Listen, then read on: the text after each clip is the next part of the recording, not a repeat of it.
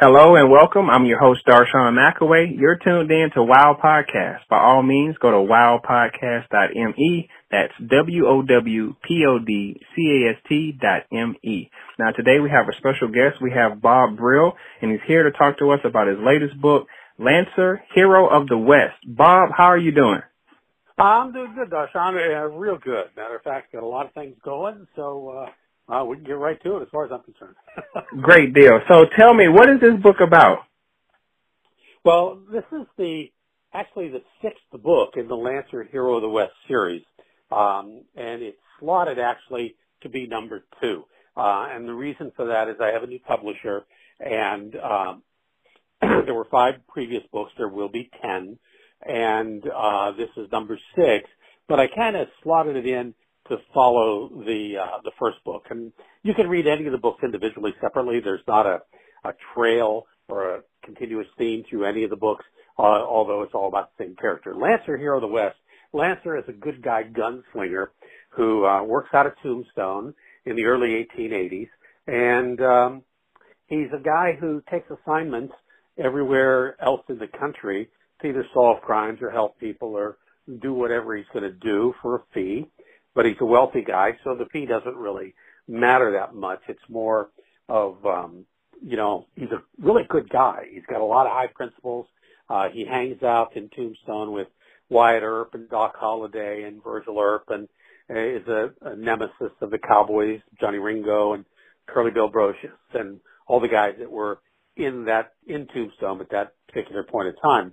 And this particular story, each book is called Lancer, Hero of the West, The Something Affair, and that something is the city. There's been Prescott, Arizona, Los Angeles, Santa Fe, El Paso, New Orleans, and this takes place in Broken Bow, Nebraska, which is the heart of cattle raising country at that time. And he's hired by the Cattlemen's Association to go to Broken Bow to solve a series of cattle rustling situations that happen up there, and it becomes very entangled, very entwined, and people get murdered and stuff like that. So I don't want to breeze past something that you mentioned earlier. Now, I want to make sure that I heard this correctly. You have 10 books are coming out, or they're in the works? In the works. There will be 10 eventually. Like I said, this is number 6. I write about 1 a year, and this year is going to be a little bit of a crunch time because I try to have them done to debut them in April. And the reason for that is I always do the Santa Clarita Cowboy Festival every April, and I do the weekend there. And of course, this year we didn't do it because of COVID, but hopefully next year we will. And but eventually there will be 10. The one I'm going to start writing now, I really haven't decided on the city where he's going to go. I did think of Deadwood, but Deadwood in the 1880s was past its prime. So I don't really want to go there. And he may go to San Francisco. He may go to someplace else. I haven't decided yet. And I've been a little late on starting this because I'm in the middle of filming a documentary on another subject. And I just finished recording the audio book for Lancer, Hero of the West, The Broken Bow Affair. Now, with these 6 books that are out, how do you find that time to make them? They sound like they intertwine, but they also stand alone. How are you finding that time to connect these stories? Like, what's that process for you? Well, the basic is he's got a new adventure every time, and the idea is that's a standalone book. And when I write my Lancer Hero of the West novels, my goal is to write to about exactly if you are flying from New York to Los Angeles or Los Angeles to New York, you can pick up one of these books and read it.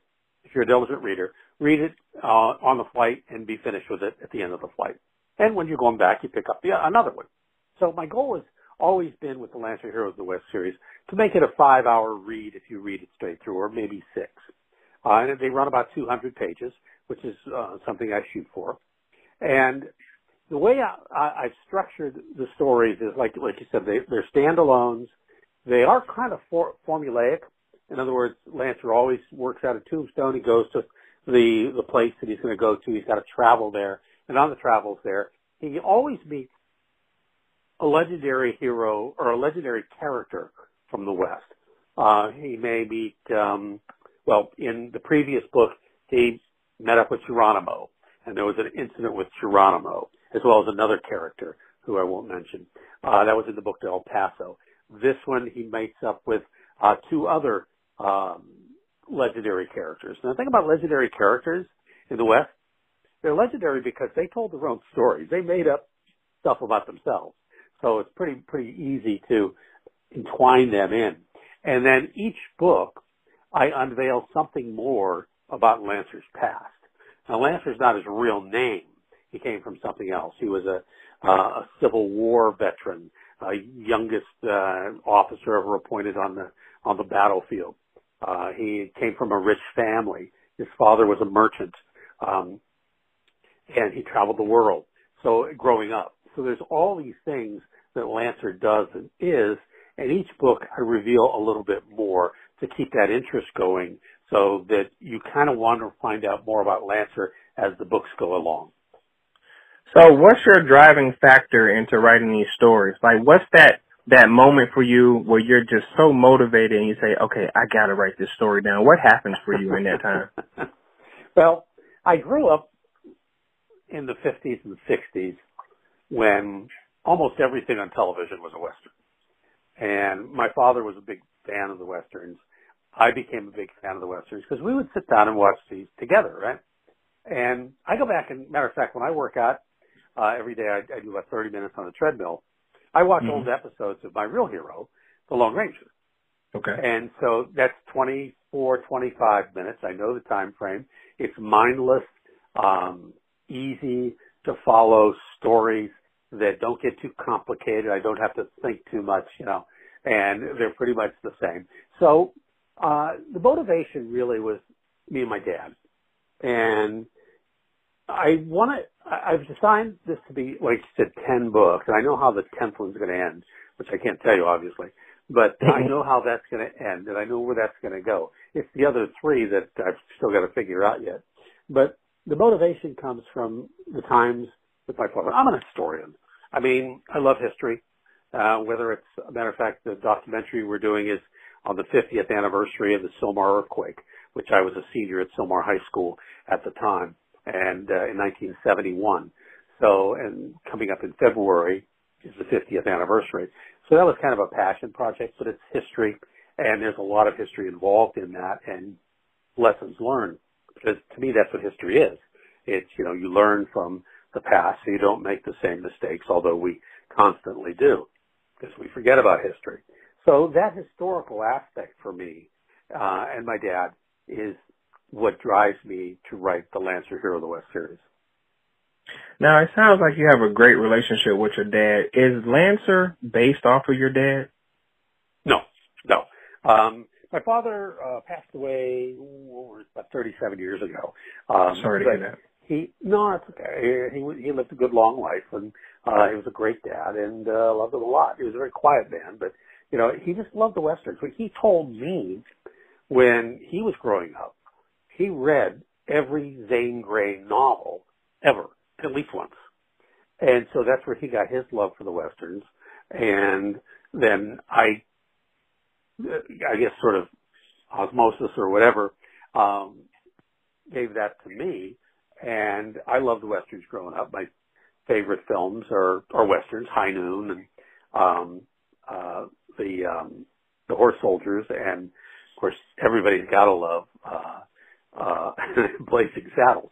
Yeah. If you don't love Blazing Saddles, you don't love a Western of any kind. Yeah. But so those three are probably my three favorite Westerns. But and the thing about Westerns is you can be watching Netflix. No, forget Netflix. You can be watching HBO or whatever cable channel, and you sit there and you're just channel surfing, and a Western comes on that maybe you've seen 100 times, and you watch it for a few minutes, and you watch it till the end because there's those scenes that you're so familiar with that are so not real, but they're Americana, I guess you might want to say, and they're just good scenes. And I'm a screenwriter, so I enjoy this so much. And my wife talked to me the other day. She goes, I think she was hinting that I was stuck in the past because I was watching The Lone Ranger while I was working out. And, it's not. It's sort of just an easy fallback to take your mind away from all the other things in life. You know, and that's one of the things I love about Westerns is it's a different era. It's a different time.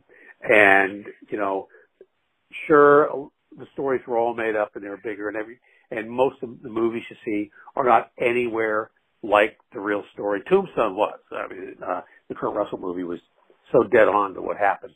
And it was probably the best of the stories of Wyatt Earp and those. But, that's kind of where it's at.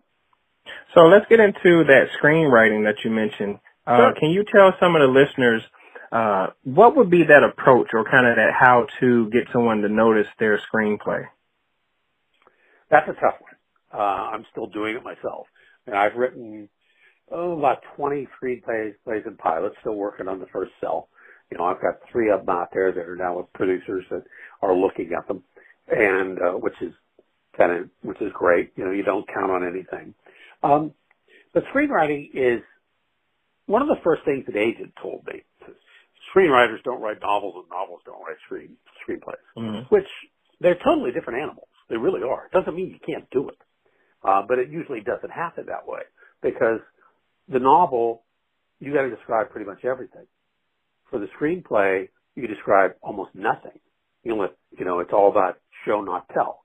Let the video show, or let the audience see what's happening rather than give them dialogue to tell them what's happening. Now, you know, I've seen some short films that had no dialogue at all. Didn't like them.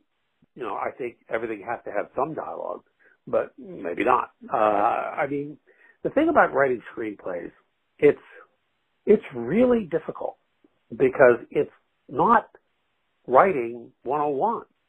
It's totally different. You know, no matter how many books you read on screenplay writing, there's still the basics. And the toughest part about it all is, number one, if you get somebody to read it, for them to understand what it's about. Because they can't see a vision that you see in your head that you tried to put on paper. And since you're trying to do it with limited words and limited description, it's very difficult. And that's why you may submit it to 5 different producers, and all 5 will have the same answer and say they'll pass, that hated word, I'll pass. And they all may pass for different reasons. One may not have understood the story. One may have said, you know, you didn't get into it. You didn't grab me fast enough. I didn't like the dialogue. It's not for me. You know, whatever it is. So screenplay writing is very, very difficult. And for those who win Academy Awards at it and get major movies produced, it is a monumental task. And those people are extremely talented because they've grasped it. So let's tell the audience where they could, you know, possibly follow you on social media and definitely purchase your books. Sure. First of all, anytime you Google my name, Bob Brill, those 2 words, I come up usually 12 of the first 13 in the Google searches. If you Google Bob Brill Reporter, because that's my career's been radio for almost 50 years as a newscaster and reporter. You know, if you Google that, you'll see a whole lot of different stuff about me. But of course, you can find me on Amazon. And sometimes the latest book, because I have a new publisher and they're published on their site and it's available through Amazon, it's a little difficult to find. But the other place you can always go is BobBrillBooks.com. You can always reach me through there. You can purchase any of my books through there, and you can also just email me if you're interested in finding out more. And I write a weekly column online called Baseball in the 1960s, where I also give away a $10 trivia question every week for the Starbucks gift card. And I do a couple of podcasts. So I'm kind of out there. Or you can just go to BobBrill.com. If you go to BobBrill.com, there's links to all that other stuff, including BobBrillBooks.com or BobBrillFilms.com. So, because I do have 4 short films out there. And the latest one is a Western. They're anywhere from 9 to 18 minutes long. And that one's a good one. So yeah, just Google me, Bob Brill, and you'll find me pretty much everywhere. But Bob Brill Books or Bob Brill Films or BobBrill.com will get me. Now, before we wrap up, something that you mentioned earlier, why Broken Bow, Nebraska? Well, I was looking for a city where it was out of the areas where I've been to El Paso, Los Angeles, Prescott, Arizona, New Orleans, and Santa Fe. Those are all pretty big cities in the West. Prescott not as big at the time. And I was looking for a smaller city, but I wanted to incorporate something about Cattle Kate. And Cattle Kate was a legendary figure of that time, and she spent most of her time in Wyoming and Nebraska. And I thought, it's got to be a place. I believe me, Darshan, I searched high and low for a city that existed in western Nebraska, the cattle country, at that time. It was a city. And it took me months. It literally took me months. And finally, I latched onto Broken Bow. It's about maybe 100 miles from a military outpost out there that I could incorporate. It's fairly close to the Wyoming border where I could incorporate that part of the story. And it was big cattle country. And you had about large cattle ranches. So if I decided it was going to be a story about rustling. And more than that, it was going to be an intrigue story about corporate greed in the 1880s. And if you read the book, you'll find out more about how that is all entwined and the trail of bodies that gets left behind. And I say that, but I also know that if a teenager is fine reading these books, I'd always, because there's usually a little bit of sex in the books, not graphic anyway. But if you're a mom or a dad, and you have a teenage son who wants to read it, or a teenage daughter, I'd take a look at it first. It just might be something depending on your religious or moral beliefs, but they're pretty tame otherwise. So. Well, I'm your host, Darshan McAway. We're talking to author Bob Brill, and we're talking to him about his latest series, Lancer, Hero of the West. Bob, it was a pleasure speaking with you. Oh, Darshan, I loved it. Thank you so much for having me here. No problem.